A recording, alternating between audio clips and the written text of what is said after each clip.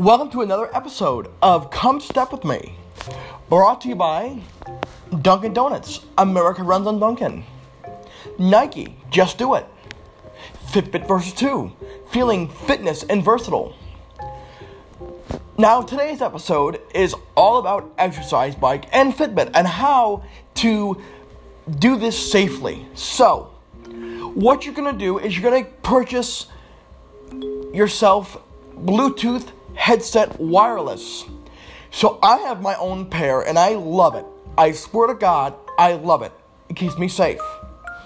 Second thing is, you want to get yourself some pants that have pockets, deep pockets, so you can put your Fitbit and your phone in your pockets. I keep my phone out just in case anything should happen. Anyway, so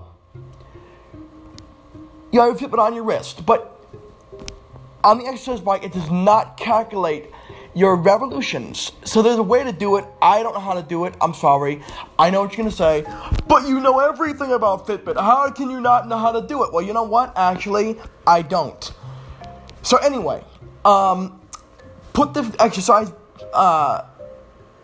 so when you get on the exercise bike, unclip your Fitbit from your wrist and put it in your pocket. You'll thank me later because I have great steps when I do that. Go for 30 minutes because that's what the recommended, I recommend for people starting out on Fitbit to get their steps going. It's 30 minutes. So get yourself going on 30 minutes.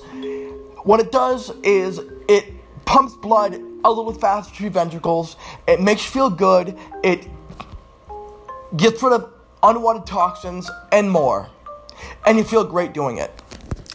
So, want to remind you to like and subscribe to this podcast called, quote, Come Step With Me. Want to remind you that it can be found on Spotify podcast, Apple Podcasts,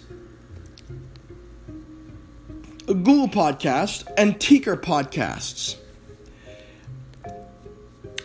I hope everybody has a great step day. Thank you.